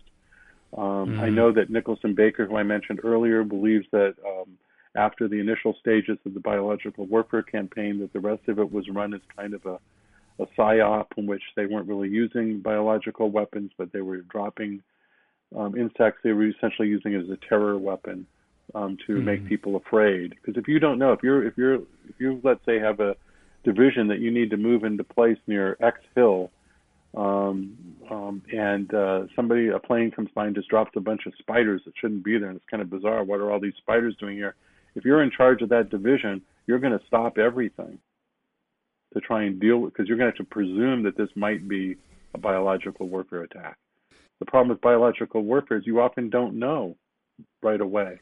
Yeah, it's funny you say that, because I remember hearing stories, and I can't quite place where I heard them, but like there were stories, I think, of dropping bugs on Cuba, and like some of the pilots were really freaked out because they were supposed to be like biologically, like active warfare bugs, and they were just like in the back in crates, just like crawling around, and if sometimes they weren't actually like actual spreaders of certain diseases, they were just a psyop. That would make a lot of sense why the poor controls in some of these stories that you hear about. Yeah, so I mean, to what degree, you haven't asked, but other people have asked me, how many people were killed? Or one of the arguments used to say that there was no biological warfare campaign is to say, well, if there really was a giant biological warfare campaign, where's all the dead people? Right? But the problem with that, it's just like anyone who's looked at the statistics today around COVID-19. We don't have a war going on, but there's still a lot of controversy exactly as to how many people have died from COVID-19, or how many people, what constitutes a case, what constitutes a COVID-19 death, or if one even looks conversely at how many people say died in the Iraq War, and or any war. It's very difficult to ascertain true figures, and they ultimately have to be discussed in a probabilistic way, meaning a statistically probabilistic fashion, because it's very hard to document. So in the case of the Korean War, both sides did not want to give out details about casualties, because it would be seen as to give some kind of information to the other side that you didn't want them to have. If you're China, in the ISC report, Joseph Needham directly took this question on, and he specifically said, we are not going to discuss casualty figures here. Although, actually, if you read the report, there are some casualty figures discussed briefly. But in the large scale, in terms of the program, they did not come to a determination to its effectiveness, because they didn't want to give help to the Americans as to how effective their campaign was or not. And from the American standpoint, they don't want to know, the other side to know how many people they think they've done. So both sides are motivated to hold back the truth. And when it comes to Unit 731, even within China itself, it apparently took a long time for the full scope of Japan's biological warfare campaigns, and where it was conducted and what they did, for them to finally, some decades after the war, determine that about a couple of 100,000 people had been affected by it, because in the early days it didn't seem to be that as much. So it's a complex subject. The question of biological warfare, the casualties, how it's conducted, because so much is kept secret. And my big final thing here is that we need, and Nicholson Baker and others have said the same thing, we need to open the archives. We need a full airing of this. And I say open the archives, I mean the American archives, but also the Chinese archives and the North Korean archives, so we can get the full sense of what, it's a certain extent utopian to believe that that's going to happen. So I have no control over what certainly the Chinese or the North Korean governments do. But as an American citizen, I certainly have the right, and I believe the moral duty, to call for the opening of these archives, the declassification of documents now that are 70 or more years old. Right? Those histories of the United States Air Force in the Korean War, in the biological warfare program during the Korean War period, written by Dorothy Miller that you referenced before and we talked about a little bit, they're still heavily censored, right? And here we are, talking about things that happened again, 70 plus years ago, and they're still censored. Why? We really, unfortunately, I thank you so much for having me on the show and others, but we just do not have enough social weight behind this demand that I'm making to probably get what we need to have. It's partly through flukes of history, such as the CIA's release of their own documents in 2010 to celebrate, the Korean War without realizing that a small percentage, 2 or 3% of those documents were going to be discussing biological warfare. I think that if they thought about it or more deeply, they would have withheld them too. Mm-hmm. And So, Mr. K, how has your work been received so far? Because a lot of these are just astounding discoveries, and I get the impression that it's not very well received. Yeah, I would like to say it's been very well received, but it hasn't been. Some of this, I will chalk up to myself because, I'm an older guy now. I'm retired from my former occupations, and I retired because of age and poor health, and in my mid-60s. And I don't have the patience to wait for the months and months that it often takes to try and get something published in an academic journal where it's going to perhaps have some, heavier weight. But even I do know people who publish like that. So, for instance, the son of John Powell, Thomas Powell, has published a number of articles on the Korean War and on just these kind of issues, or similar aspects of the issues. And, he does not have, it hasn't appeared to me that it's gotten him much farther either. That there's a consensus, an anti-communist consensus that continues since the Cold War, and if anything has been strengthened by the recent turn against China by the U.S. government, the so-called Asia pivot. And people are either frightened or they're motivated or they're tools. Astoundingly, even on the American left, Counterpunch really is an exception, who's published my work and been very supportive. But, all these tankies out there, I guess is the term people use today, couldn't be interested at all. I thought that when China, and of course I hear nothing from North Korea, but how would I? I mean North Korea, North Korean media. I have no idea if they even know what I publish.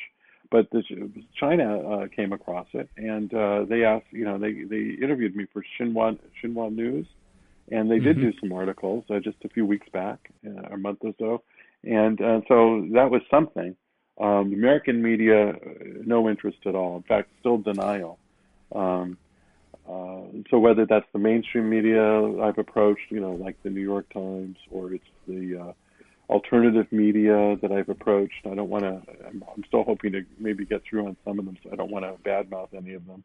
But some people have published, certain components of it, Covert Action News and MR Online have both published a few things about this. But amazingly, on the comment documents, which are really the smoking gun, which are irrefutable examples of evidence, from not communist sources, but from U.S. sources, have been totally ignored. The only one exception, again, was Nicholson Baker in his book Baseless, but he only had a subset of those reports. He didn't have the full group that I was able to find, and I don't know that he gives it the same weight I do, but nevertheless, but both of us anyway are writing on that in 2020. Otherwise, zero, nothing. And as far as I can tell, he doesn't pursue really the importance of those documents. I'm the only one pursuing that. And MK Ultra, this other thing, I get personal words of encouragement from some people, but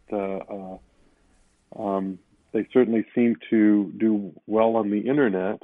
And when I'm able to look at the statistics of my own articles at Medium.com, but in general, no, it's almost as if they didn't exist outside of some podcasts. It's so fascinating to me. I look at all of these articles, and they like just explode certain points in like the Cold War history, basically, and like to a certain extent, it also kind of, I wouldn't say like rewrites the story of MK Ultra, but it grounds it so much more in like a real, tangible, important thing that the security state would need to do, which is handle these POWs rather than like give people LSD and see what happens, right?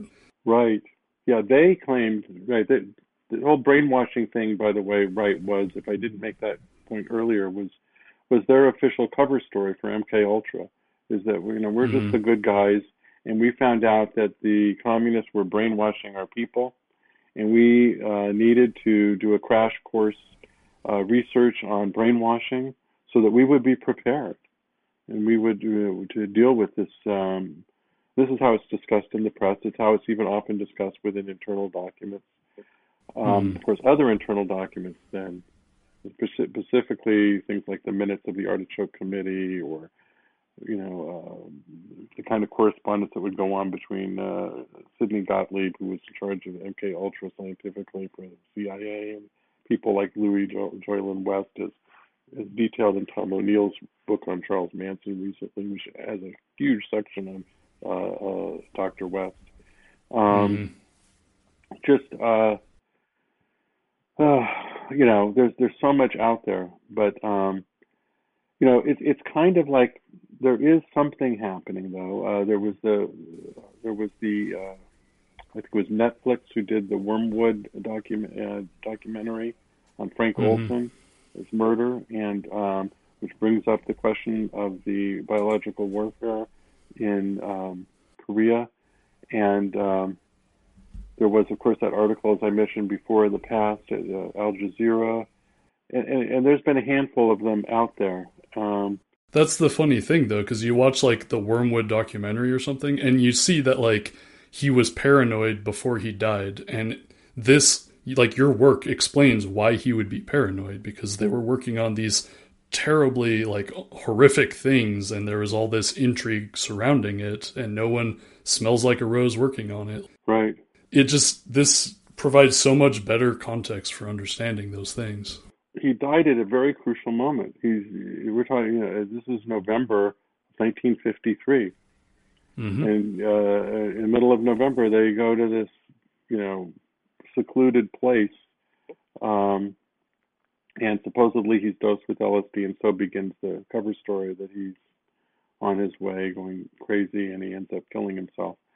But the time is important, because at that point, the confessions of the flyers are now published in a book that had 19 different confessions, including the confessions of Walker McGlone, are now open to the world. Of course, they're not being allowed in the United States, but the rest of the world's reading them to the degree they can, and they're trying to destroy them everywhere. I think I mentioned even how Indonesian libraries were destroying books about germ warfare by the Americans in Korea. But nevertheless, it was out there, and it's possible at that time, I believe, looking at the Frank Olson story, that there was certainly a security review going on. These people were obsessed with security. When I read the Artichoke documents now, they're obsessed with security, and it just didn't look like Olson was could be trusted for whatever reasons, and they did away with him. Fort Detrick has an extraordinary amount of untimely deaths, which I'm researching now and probably going to write on. It wasn't just Frank Olson. Two of the people who interrogated Shiro Ishii from Fort Detrick died strange deaths. And the military commandant at Fort Detrick himself, Major Harold Isbell, was found in in late 1950 shot at Fort Detrick in his car. Presumed suicide. I'm trying to get the details of the inquest into his death, but there's just way too many strange deaths happening in 1950, 51, 52, 53. There were only maybe 6 people who were involved in interviewing and writing reports on Unit 731 for the Army Chemical Corps. 2 of them died untimely deaths out of the 6. That's pretty strange.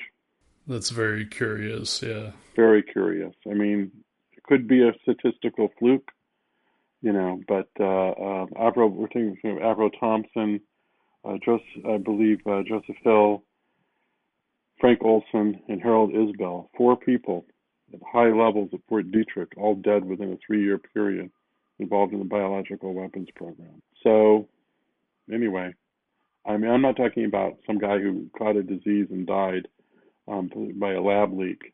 Those kind of things could occur too, but I'm talking about high-level individuals who were involved in major components of the covert aspects of the biological war. So I don't know what that all means yet myself, but it is odd.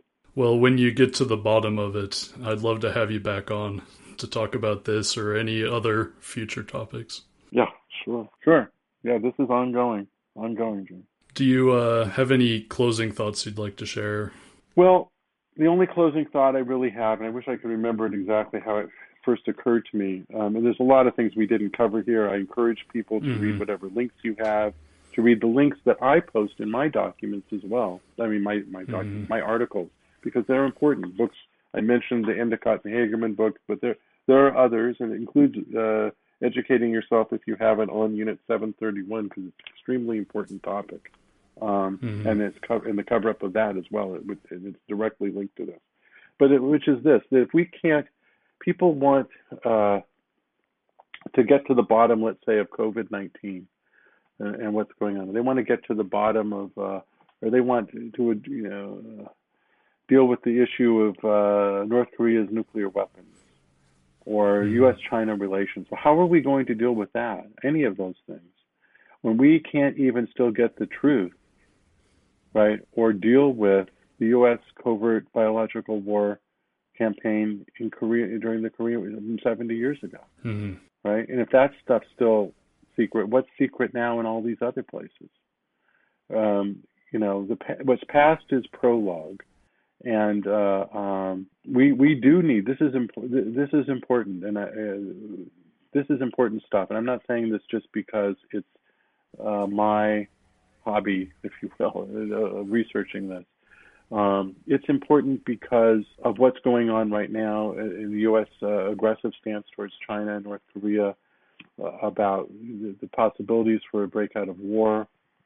It's important for understanding and getting the truth out of our own healthcare, military complex, for issues about trust going forward on future pandemics.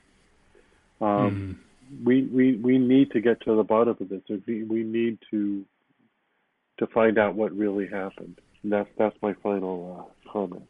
No, that's beautiful. So thank you very much again for taking the time and being very generous with your time to discuss all of this. Well, thank you. You're also generous of your time by taking the time it takes to read my very long articles and think about them and want to converse and share that. It's very important.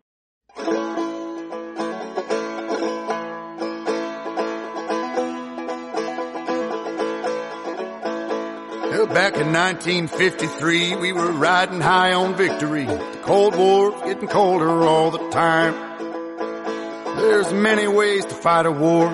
It gets dirty more and more. The powers that be are thinking outside the lines. So the boys down at the CIA getting curious one day, thinking of ways to get a leg up on the Reds. Through manipulation, experimentation, they thought they could save the nation by taking citizens and messing with their heads. Well, they rounded up some volunteers, but the volunteers had no idea they were about to be turned into laboratory rats. They were unwitting participants in the government experiments. They wouldn't be the same after that. They got those MK Ultra blues, those MK Ultra blues.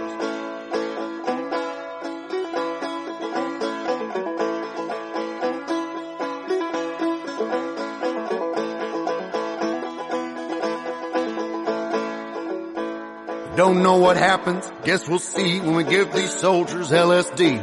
Lock them in a room for a spell. Maybe they'll tell no lies, maybe they'll be hypnotized, or maybe they'll just think that they're in hell. But the thing about mind control is eventually takes its toll, can often have the opposite effect. People don't like to be misled, especially if it's by the feds. Type of thing could make you lose respect.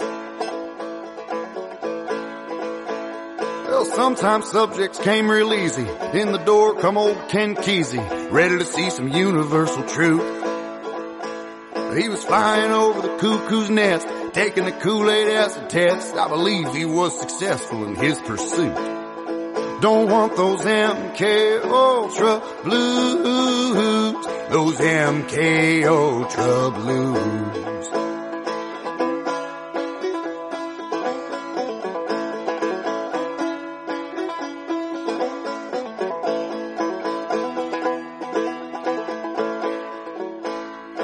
Some people's minds were blown, other people's minds were shown that there's more to this here life than meets the eye. A peek behind the cosmic veil, visions from beyond the pale, a doorway to a different kind of life. So the drug they couldn't weaponize was a failure in some people's eyes, but was decidedly successful for some. What the CIA could not predict, people trying to get their kicks, taking LSD just for fun. It's a lesson to the powers that be. Don't be messing with people's reality, making us forget who we are. Well, psychological manipulation is hard on a population. People can only be pushed so far. Don't want those MK Ultra blues, those MK Ultra blues. Oh, those MK Ultra blues, those MK Ultra blues.